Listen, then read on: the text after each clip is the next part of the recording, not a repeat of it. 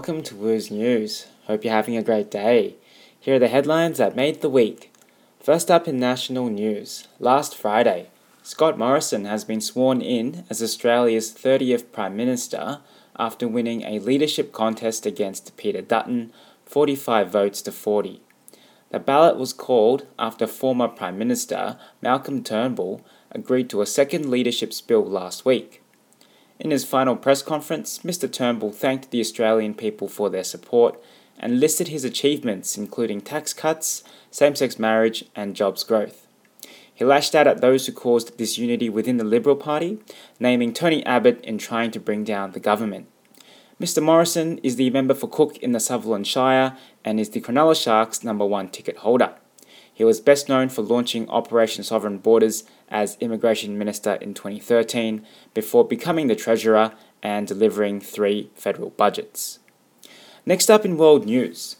Last Thursday, Category 5 Hurricane Lane has made landfall in Hawaii, bringing winds above 250 kilometers per hour and more than a meter of rain on parts of the island, causing major flash flooding, landslides, and brush fires.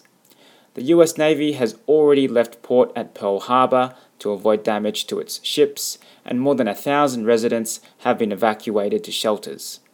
Due to careful preparation, no deaths have been reported as the hurricane left the island on Sunday. This incident comes as residents are still coping with the 3-month volcanic eruption of Kilauea.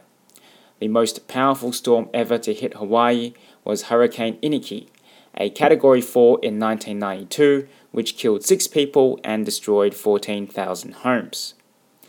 And finally, The Big Bang Theory has announced it will come to an end after 12 seasons and 279 episodes since September 2007. The series is about a group of brilliant but socially awkward scientists and is America's most popular comedy, enjoying massive rating success internationally, with the original 5 actors earning $1 million per episode. However, fans can still enjoy new episodes of the spin-off prequel, Young Sheldon, after The Big Bang Theory ends. And that's all the news for today. Thanks for listening and have a great week. Woo out.